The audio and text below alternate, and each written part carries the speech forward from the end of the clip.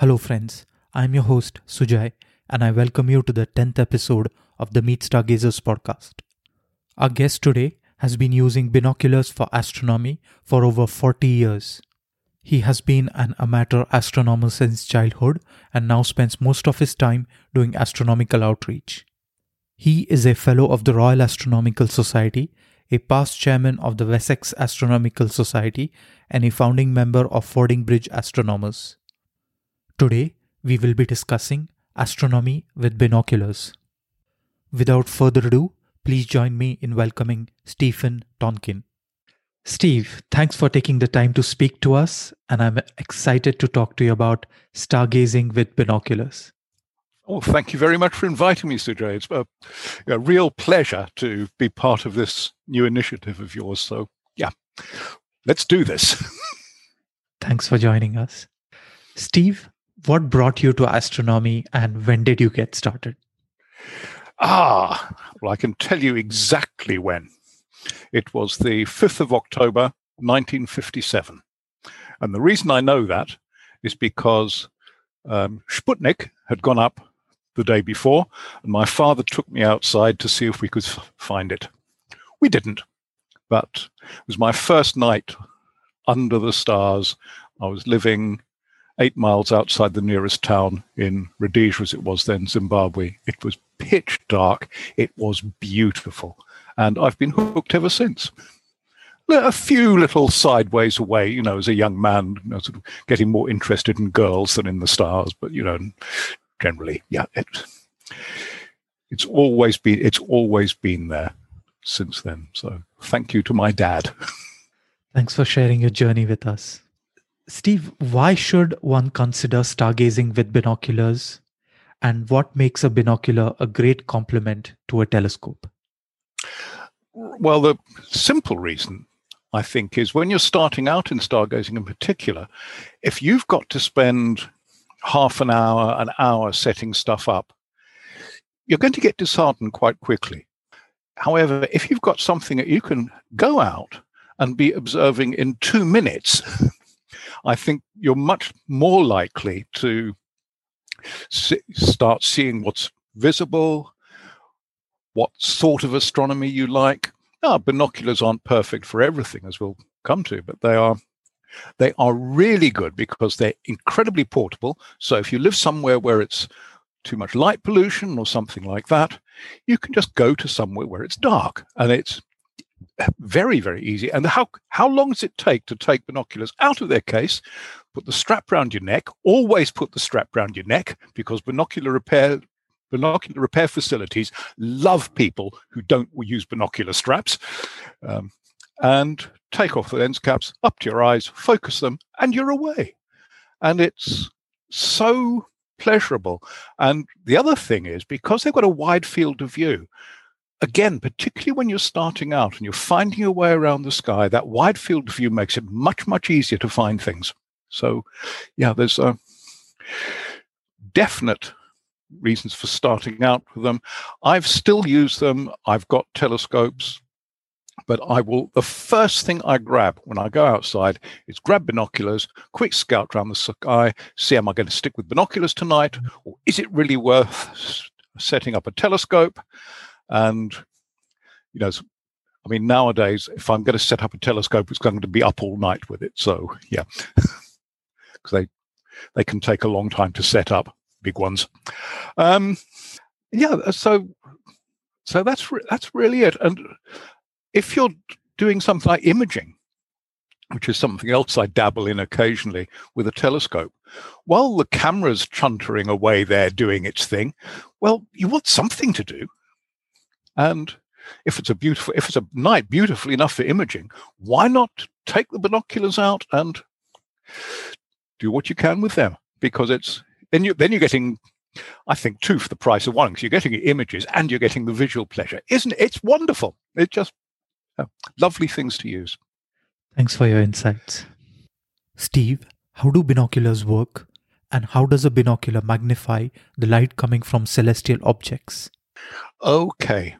Binoculars work just like telescopes. Binoculars is just 2 telescopes side by side. So what happens, and if you've got a lens, biconvex lens or something like that at home, you can try this for yourself. You can just make an image of, say, a window onto a wall just by projecting it with the lens. Now that image is there whether or not the wall is there. And then, so that's what the objective lens does, the front end of the binocular. And all the eyepiece does, it acts like a magnifying glass, and it magnifies that image. So now you could do that by projecting the image onto a sheet of paper or ground glass or something like that, and then taking your magnifying glass or your eyepiece to it. But let's say that image is there whether or not you've got something that shows it. So you just examine that image with your eyepiece, and that is how that works. So a shorter length eyepiece is like a more powerful magnifying glass, and that will then give you greater magnification. Of course, with a lot of astronomical stuff, we're not actually magnifying the things themselves. We can't magnify stars, for example, not with amateur equipment. What we're doing is we're magnifying the distances between things. But of course, then for things like the moon and planets, the solar system stuff, and for nebulae and those what are called extended objects, then yes, we are magnifying those. But there's always a downside to it, because when you magnify it, you're spreading the light out. So if you magnify it too much, then it's going to get too dim and you won't be able to see it, or you lose the contrast between it and the sky. So there's always trying to find your perfect magnification. And for binoculars, I always suggest get something where your exit pupil, that's the size of the light that comes out the eyepiece, is about 5 millimeters. That seems to be roundabout best for most people. It's easy enough to get into your eyes pupil. Most of us, our eyes pupils still open to 5 millimeters, so that's great. And it gives us the brightest possible image, or nearly the brightest possible image that we can see. So with something like a 10 by 50 binocular, what that means is it's magnifying 10 times. Its object glass, the front bit at the front, is 50 millimeters in diameter. And to find the size of the exit pupil, you just divide the second number by the first number. So 50 divided by 10 gives you 5. And that's nice. And I'll talk about 10 by 50s quite a lot, because I actually think they're the real sweet spot for binoculars, particularly if you're hand holding them. And it's not just because that first night out with my dad, one of the things he did was pass me his 10 by 50s, beautiful Zeiss binoculars they were. I've tried others, and really, for an all-round one, I think they're very, very good indeed. Which criteria should one consider in choosing his or her binoculars for stargazing? Well, it's, as you've spoken about, you want something that is portable. You want something that is good optical quality as you can afford. Now, this can mean different things to different people. I'll say I always start off with 10 by 50s. So you can get pretty good ones for £60. What's that, about 80 euros? I don't know. We can do the conversions. £60. But then you can get the really good premium ones, which will cost you £2,000 for the same size binocular. Now, obviously, they're not the same thing. And let's be honest, most astronomers are cheapskates when it comes to binoculars. We mostly don't want to spend too much money. But it's always going to be the case that the best glass will give you the best image. But you need to be careful, because there's also a lot of rubbish out there that's overpriced. So never get anything that zooms. Zoom binoculars are just a gimmick. They never work well. They always give you 2 images for the price of 1, which is not what you want from any instrument like that. And usually they're sort of very, very narrow field of view and not very good. But you want something lightweight, because you want to be able to handhold it. Now, there's yes, mounting them, we'll come to mounting them, is better, but hand holding is what really gives you that flexibility, and it's what makes binoculars just so portable and so easily usable. You don't have to set anything up. So 10 is about as much as most people can hold comfortably if they hold them properly. And we'll talk about holding them properly later as well. That's we'll go down that road later. So yeah, I'd say 10 by 50s, as good as you can afford. And if you're not sure, well, my website will be on the thing for this podcast, and you just drop me a line through my website, and I will do my best to set you off in the right direction. That is the best I can offer anybody, I think, for that. Thanks, Steve. Could you please compare the attributes of a binocular versus those of a monocular? Yes. We are human. We've evolved with two eyes. And there is a reason for that, where our two eyes were very, very much better than one eye, assuming normal vision, of course. And you can try this for yourself.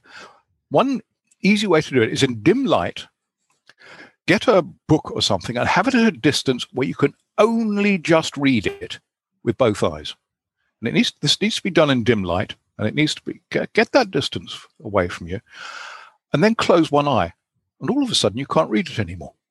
It says, and this is the thing about two eyes. It actually, in a sense, it gives us more aperture when we're thinking of looking at the sky, because the more aperture you've got at the big end of your telescope or binocular, the more light gets in, the brighter things are likely to be.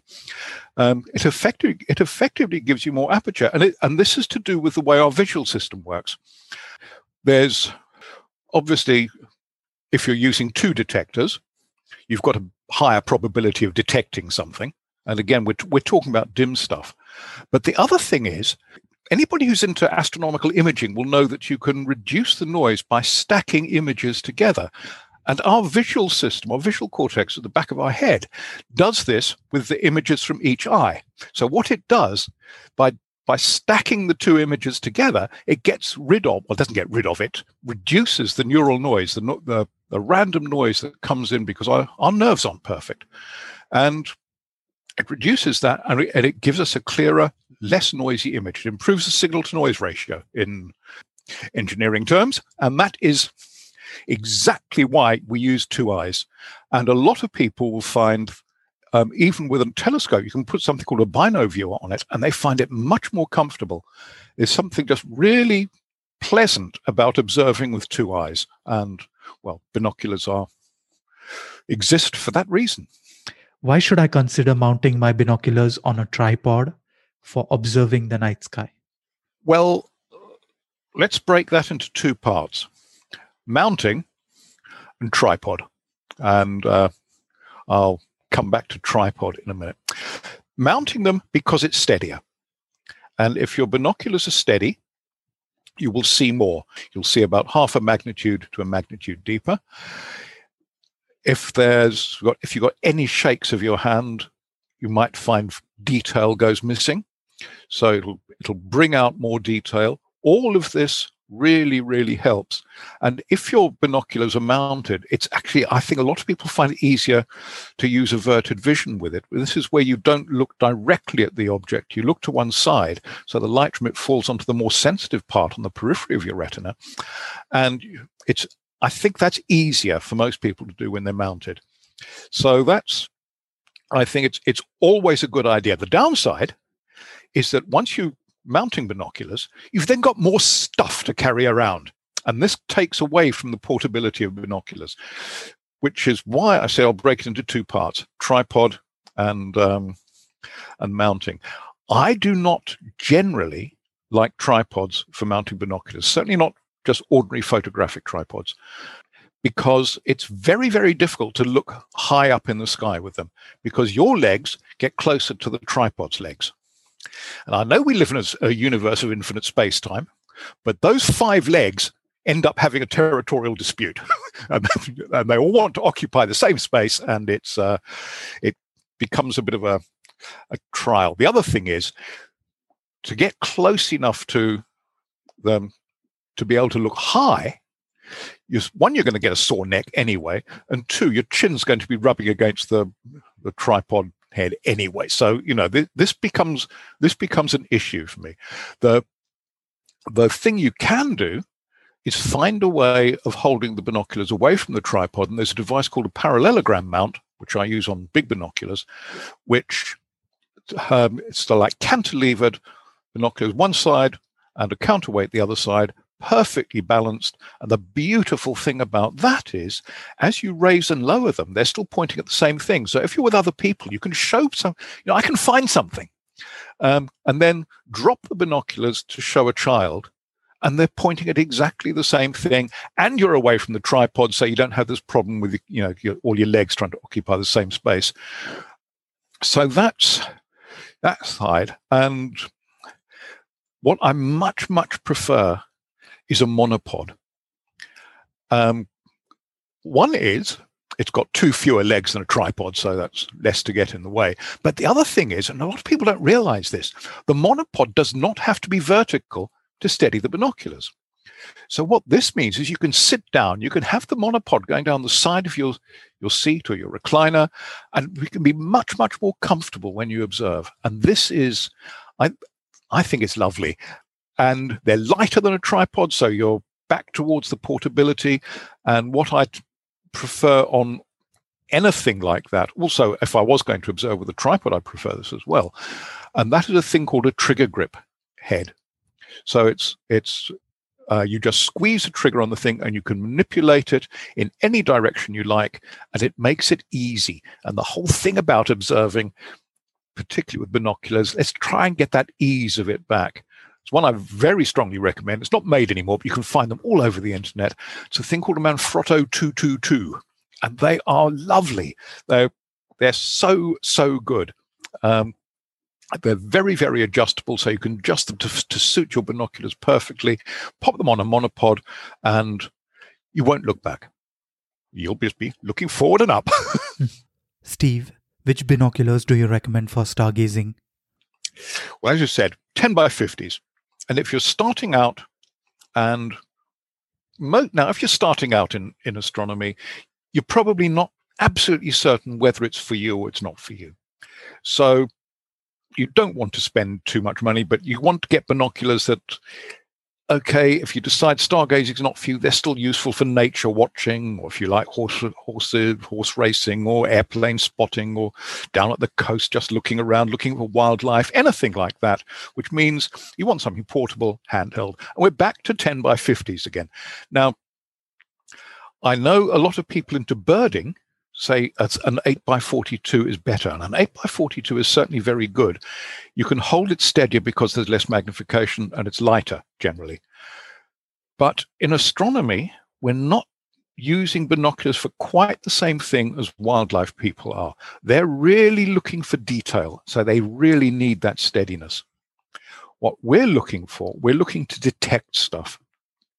And that little bit of extra magnification does a number of things, one of which is it darkens the sky background slightly so you get better contrast, and it helps find things. Now, I know from when my son was a lad, 9 years old, I think he was, when I bought him some 10 by 50 lightweight binoculars, and one night we were out in the garden and he said, "Dad, I've found something."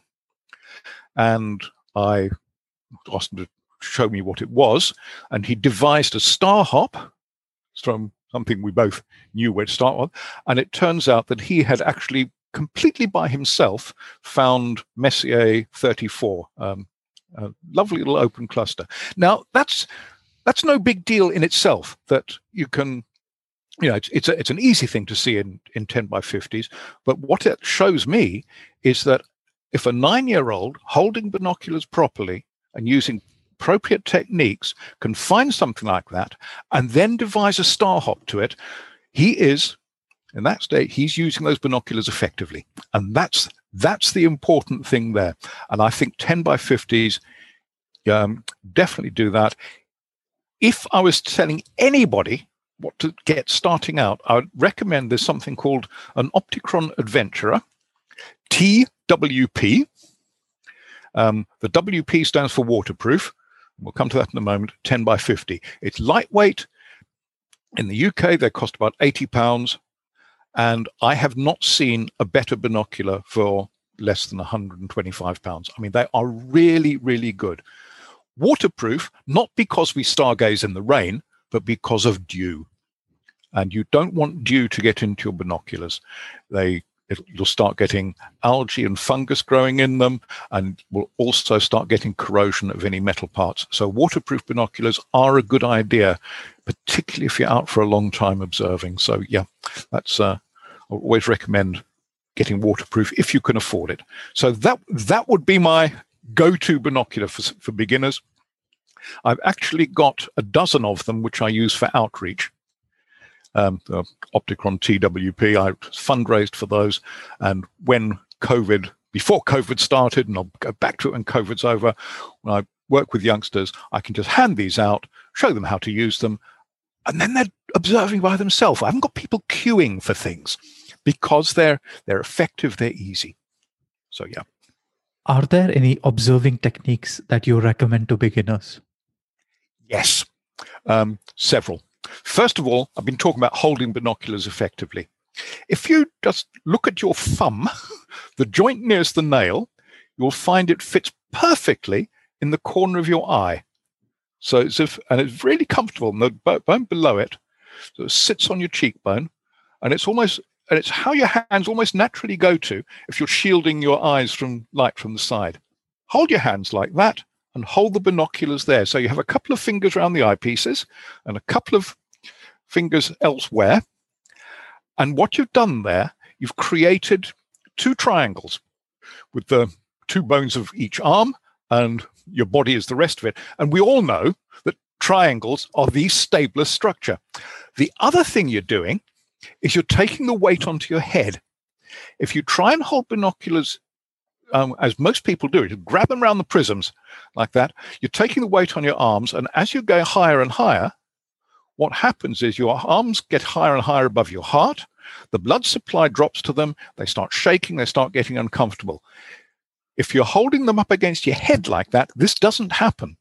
And if you're reclined and your head's supported, again, it helps support them. So there is no situation where holding binoculars around the prisms is the best way. If you're looking at something horizontal, like something on the horizon, hold them right by the ends of the objectives. That's how the American military teach people how to hold binoculars. That's better for horizontal. But once you're looking anything a bit higher up, it's that hands up to your head, support the weight there. It feels like you're going to drop the binoculars. You won't, but you've got the strap around your neck anyway, so it doesn't really matter if you do. But and after a while, it becomes so second nature that you just don't think of doing anything else.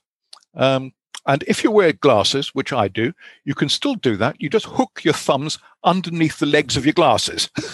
And you can do exactly the same thing. There's no reason you shouldn't do that. So that's the first thing. The second thing is don't do what I see a lot of people do, which is put the binoculars up to their eyes and then start looking up and around. Never do that. Always look without the binoculars at the bit of sky you want to go to, and then try not to shift your gaze and put the binoculars in the way. If you don't see what your target is, you're almost certainly too low. This is just the way we perceive the sky means that this is the case. So first of all, try going up a bit. Now, there are going to be times when you can't find things. So you use very, very systematic search techniques. The first one used, so suppose we're looking at something quite high in the sky, use something called a square spiral search. You start where you think it is, and go up. If it's not there, go up. And you can just go one field of view up, one field of view to the side, and then two fields of view down, two fields of view the other way, 3 up, 3 across, and you're making this square, and you're gradually searching a wider and wider bit of sky. And usually by the time you get to about 3 fields of view, the 10 by 50s, you'll have it. If you don't have it, you're probably either looking in completely the wrong part of the sky, which, even somebody with lots of experience sometimes does. It's these things happen, or it's not bright enough for your binoculars. So that's usually what's the case. With stuff near the horizon, so for example, if just after sunset you're trying to find Mercury when it's close to the horizon, start where you think it is, and then scan one way, scan the other way, then go up about, I'd say about 2/3 for field of view, so there's always a bit of overlap, scan the other way, up, scan the other way. So you're doing like a step up, and again, if you're looking in the right part of the sky, you'll usually find it. And these are techniques you're going to use anyway if you start visual observing with a telescope. They're still useful techniques, and I think the sooner you start to use them, the easier they become, and the more it just makes all your astronomy observing so much easier. So start how you should go on, I think. Can I see the moon with binoculars? Oh, yeah. I mean, you can see anything you can see with your naked eye with binoculars. So again, I'll come back to the 10 by 50. So those ones, you can get binoculars that are bigger, that magnify much more. Some very good premium astronomical binoculars can go much, much higher magnification. But we're talking about people starting out. People who are going for those things will know what they want anyway. You're magnifying 10 times. You'll see craters. You'll see along the terminator, which is the bit where the sun is rising on the moon, the bit between light and dark. You'll see along there, you'll see little peaks of craters being lit when they look like they're detached from the rest of the moon. And then, you look at them in an hour's time and they've become attached or disappeared, depending on whether the moon's waxing or waning. And you can certainly pick up a bit more detail. You can certainly see what Galileo saw effectively, which is that the moon is a rocky place. It's more like Earth than a perfect sphere. But let's be absolutely clear. If your thing is observing the moon, binoculars are not the instrument of choice. You want something that magnifies more. I would actually suggest something like a small refractor or a Maksutov or something like that, which can get a lot of magnification, and use a zoom eyepiece. Now, zoom eyepieces, they're not, unless you pay lots of money, they're not the best quality, but it's so much fun to be had by moving up and down the lunar terminator and zooming in and finding the ideal magnification of what you want. Again, enjoy this.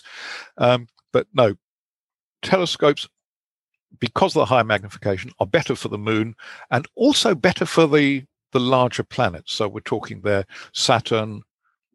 I have seen Saturn's rings in binoculars magnifying 15 times. It was an incredibly still night, and they were very good binoculars. But you won't see them with 10 by 50. You probably won't even notice it. It's an odd shape. You can see with 10 by 50. You can see Saturn's moon Titan.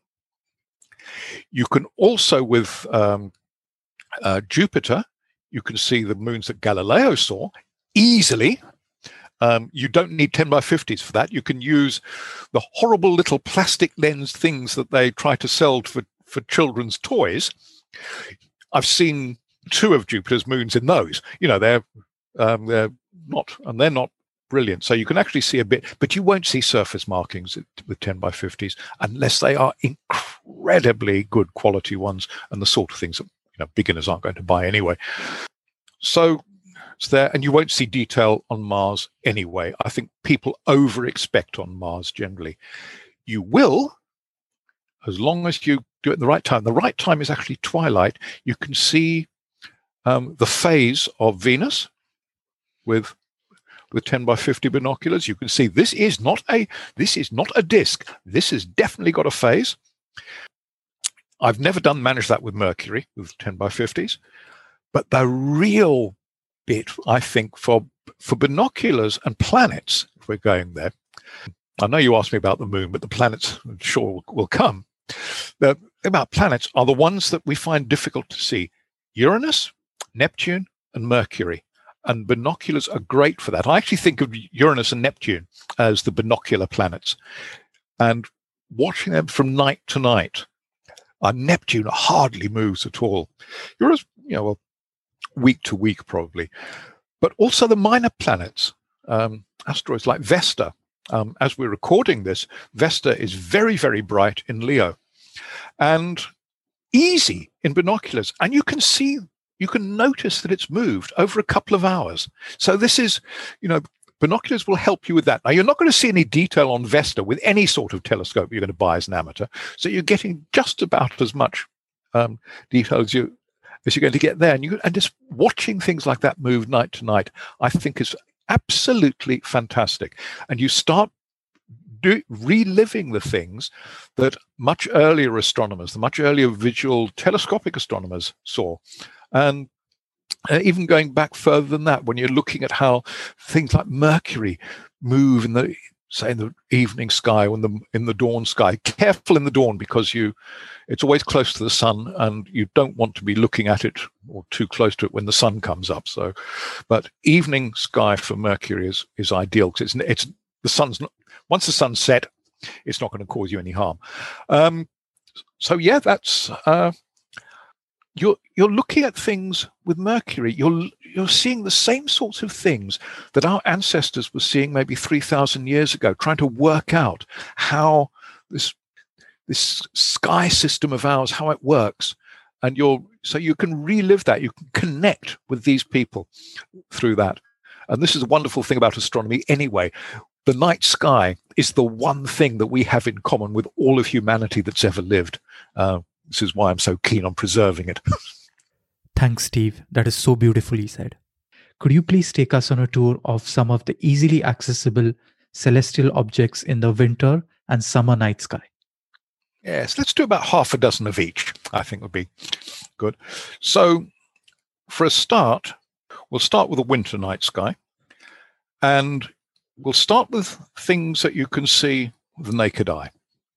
So almost everybody, with a bit of help from a star chart perhaps, can find the Pleiades, the Seven Sisters. They look like they can, if they're low down, look a bit like a fuzzy patch.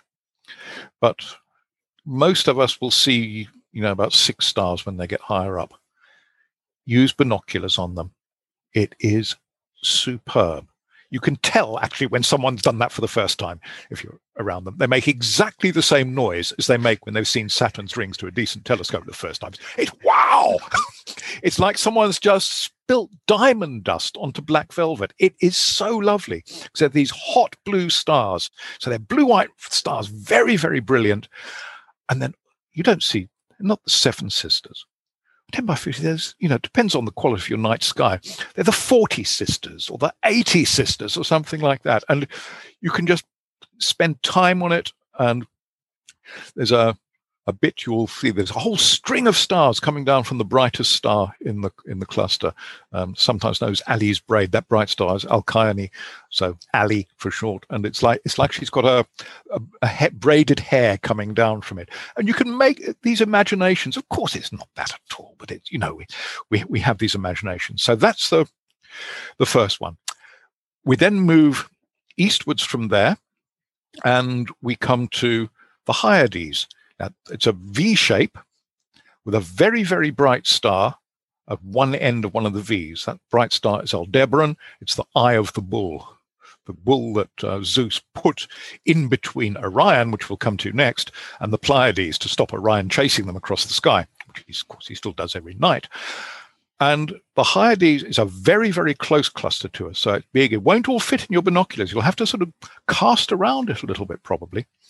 And that bright star Aldebaran is actually not part of the cluster at all. It looks like it's part of it. It's actually a foreground star, which is one of the reasons it's so much brighter. And so there's those 2 clusters there. The next one we're going to come to is, it's got the very, very boring name of Colander 70.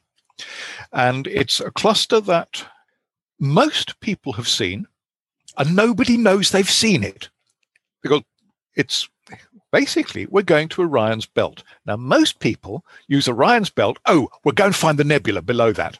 Well, you can do that. But first of all, just give 10 minutes on the belt, because it's this beautiful, again, huge cluster of stars. It's really, really lovely. It's not just the 3 stars of the belt. There are hundreds of stars there, and they're all part of it. It's called an OB association. It's essentially an open cluster. They're gravitationally bound stars, but they're relatively close, so they're spread out over a lot of sky. And there's all these beautiful little pairs of stars, little triplets of stars, and then these sweeping curves of stars. If you start from the west, go to the east, between the 2 stars, the central star and the western star in the belt, there's this beautiful S-shaped bit of sky. Look, you can imagine that as a swan's neck. And then you come up and it turns into the swan's wings between the next 2 stars. And there's these things you can imagine in it. And you can make these little pictures for yourself, and it'll help you remember what you saw the next time. And this is, I think, absolutely lovely. And then if you must, go down to the nebula if you have to. 10 by 50s, I'll certainly show you the nebulosity there. The darker the night, the better it'll be, obviously. You'll see that there's a little indent in it, sometimes called the fish's mouth. That's where stars are being born. But you really need a bit more aperture and magnification for that to really get the best out of it. But then you can go up into Auriga, and there's a little group of stars in there that looks just like a mini version of the constellation of Delphinus, the dolphin. So because it's little, it's called the minnow. It's a little fish. It's called the leaping minnow. And it's another little cluster of stars quite near it, which is usually called the splash. So it's like this little minnow's jumped out of the water, all upside down to us, of course, and the splash there. And you can then just look around there, because we're now getting into the Milky Way region, and you will almost certainly see another few clusters around there, little fuzzy patches. And there's just gaze around, because that is so lovely. Then we move over into Cancer, the crab. Beautiful cluster that you can see with your unaided eye. The ancient Greeks knew it as Nephelion. We usually call it the beehive cluster or Chrysepe. This is another thing that's made for binoculars. And you can see with that, you can see there's actually something interesting going on there. All the bright stars are near the center, and the fainter stars are near the outside. And you're actually learning a little bit of astrophysics here. This is something called mass differentiation.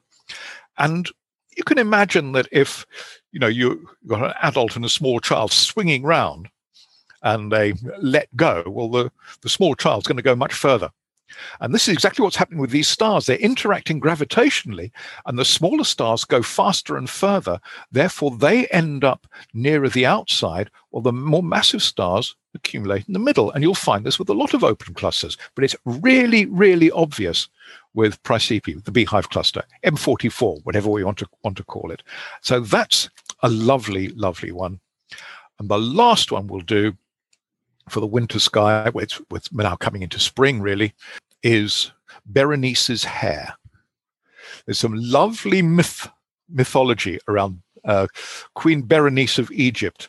She swore that if the gods would let her husband come back safe from battle, she would cut off her beautiful hair as thanks, which she did. But in honor of her, Zeus put it in the sky, according to the legend there. And so it's just behind Leo the lion. So it's on the western side of Leo the lion. There's this fuzzy patch. And again, it's another made for binoculars cluster. To the ancient Mesopotamians, it was something completely different. If you know your Shakespeare, Midsummer Night's Dream, there's the play within a play, Pyramus and Thisbe. It's Thisbe's veil, which she dropped behind the lion when the lion frightened her, and which then Pyramus found, and he did his dramatic dying scene because he thought Thisbe was dead and all the rest of it. But it's there. These things come into mythology. These things have been known for thousands of years. And look at that with binoculars. Again, it's just absolutely beautiful. And if it's a really good night, go down a little bit from there, and you'll start seeing some very, very faint, small, fuzzy patches. You're in the realm of galaxies. So that's a way to start there. In the summer sky, well, we actually have the northern Milky Way up, which is quite nice. So There's enormous amount of stuff we can do around there. There's a very, very faint constellation up near Cassiopeia. It's called Camelopardalis, the giraffe, the camel leopard in ancient thought, I believe. And if you take the two stars at the ends of the W of Cassiopeia, and you go exactly the same distance into Camelopardalis, have your binoculars there, you'll see there's this perfectly straight line of stars, very, very faint, bright one in the middle, and it's called Kemble's Cascade. It's utterly, utterly beautiful. And at one end of it is a little open cluster. And you can imagine that this is like a ribbon waterfall falling into a splash pool. It's delightful. Coming back into Cassiopeia, the middle star of the W, if you hold that at the south of your field of view, so the rest of your binoculars are up towards the pole star, you'll see there's this triple curve of stars, which was actually discovered by somebody in the Cotswold Astronomical Society, a man called Eddie Carpenter. And he said, it's just like a little roller coaster in the sky. And it is. And 10 by 50 binoculars are by far the best thing for looking at them. So this is a nice thing you can do then, and it gets better towards the autumn as well when that gets higher. But it is really a lovely, lovely part of the sky to look at.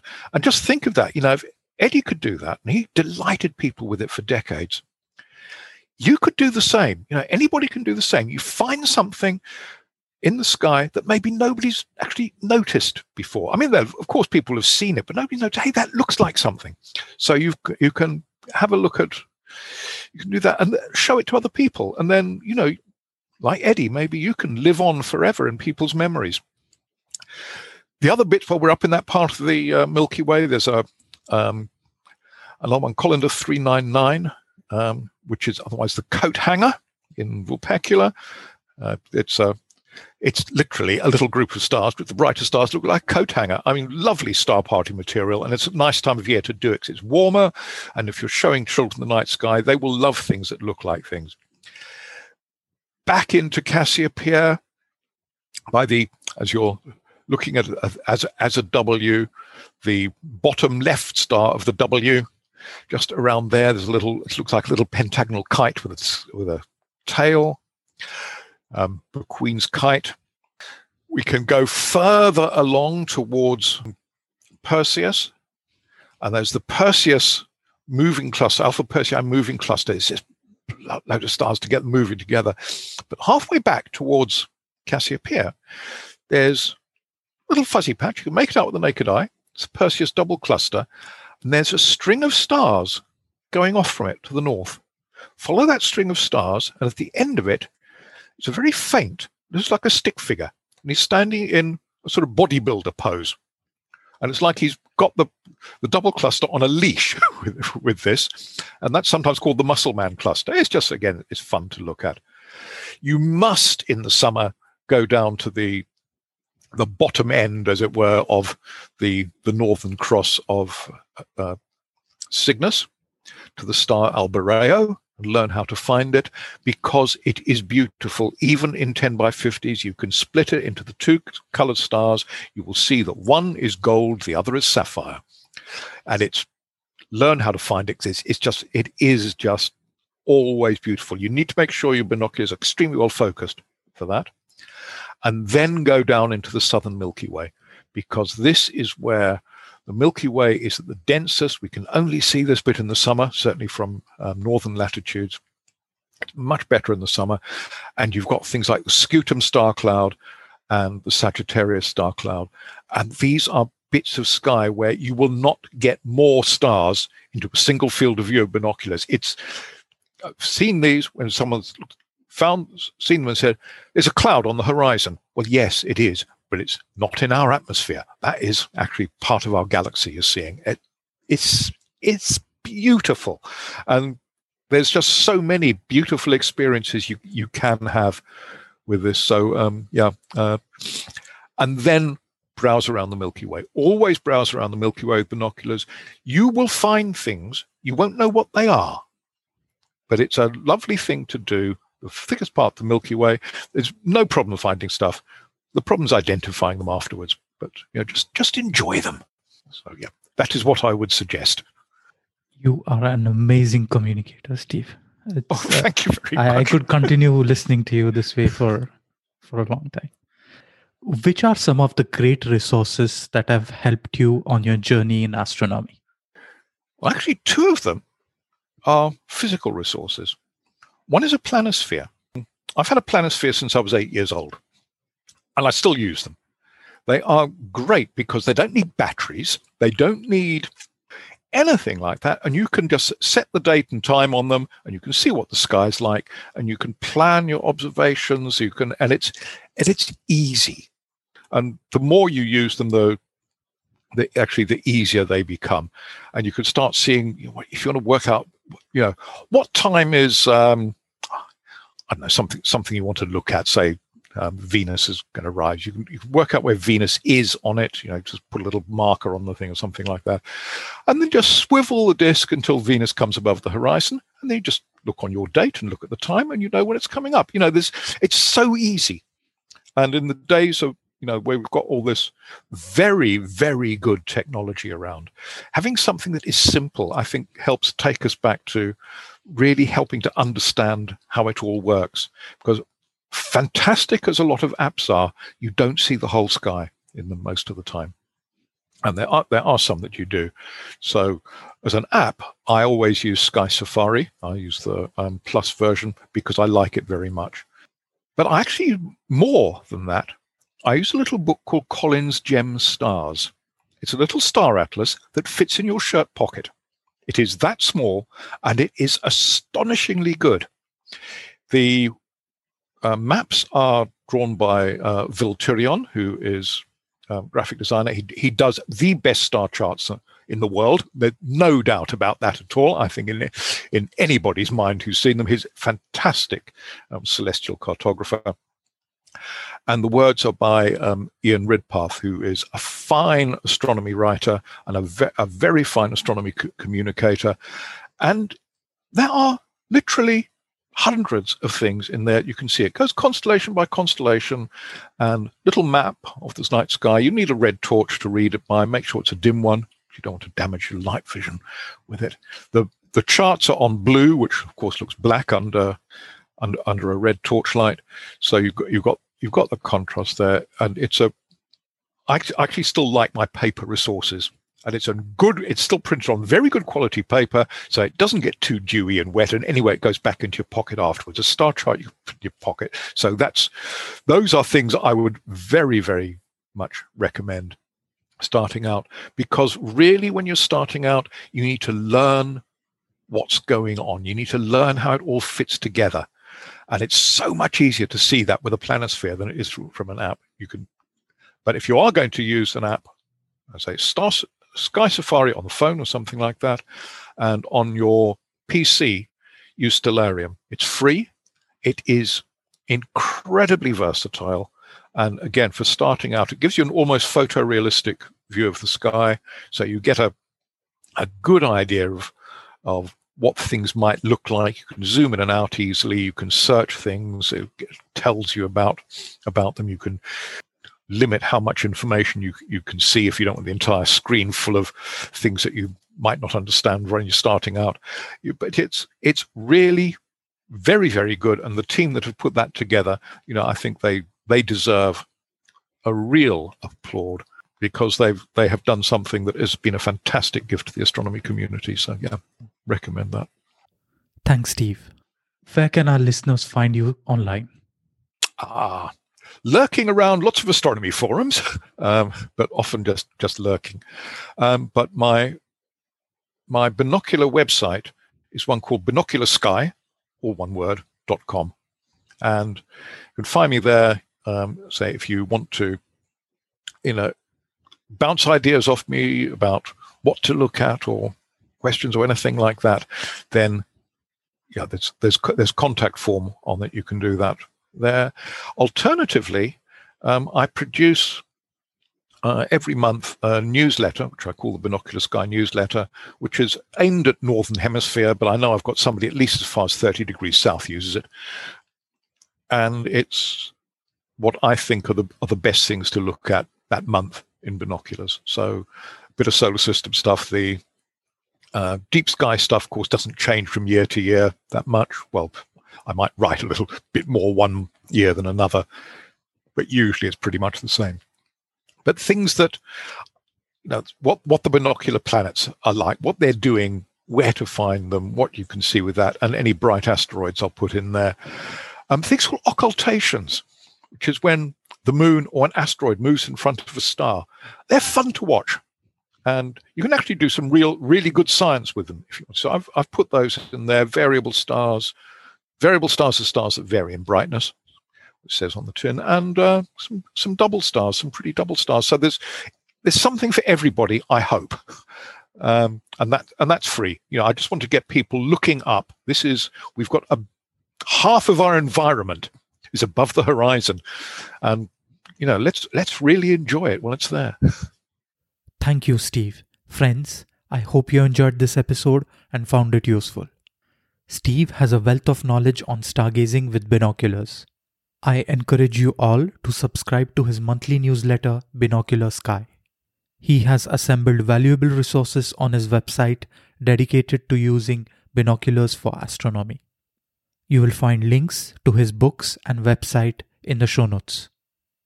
If you liked this episode, please consider buying me a coffee. You will find a link to my Buy Me a Coffee page at the bottom of the show notes.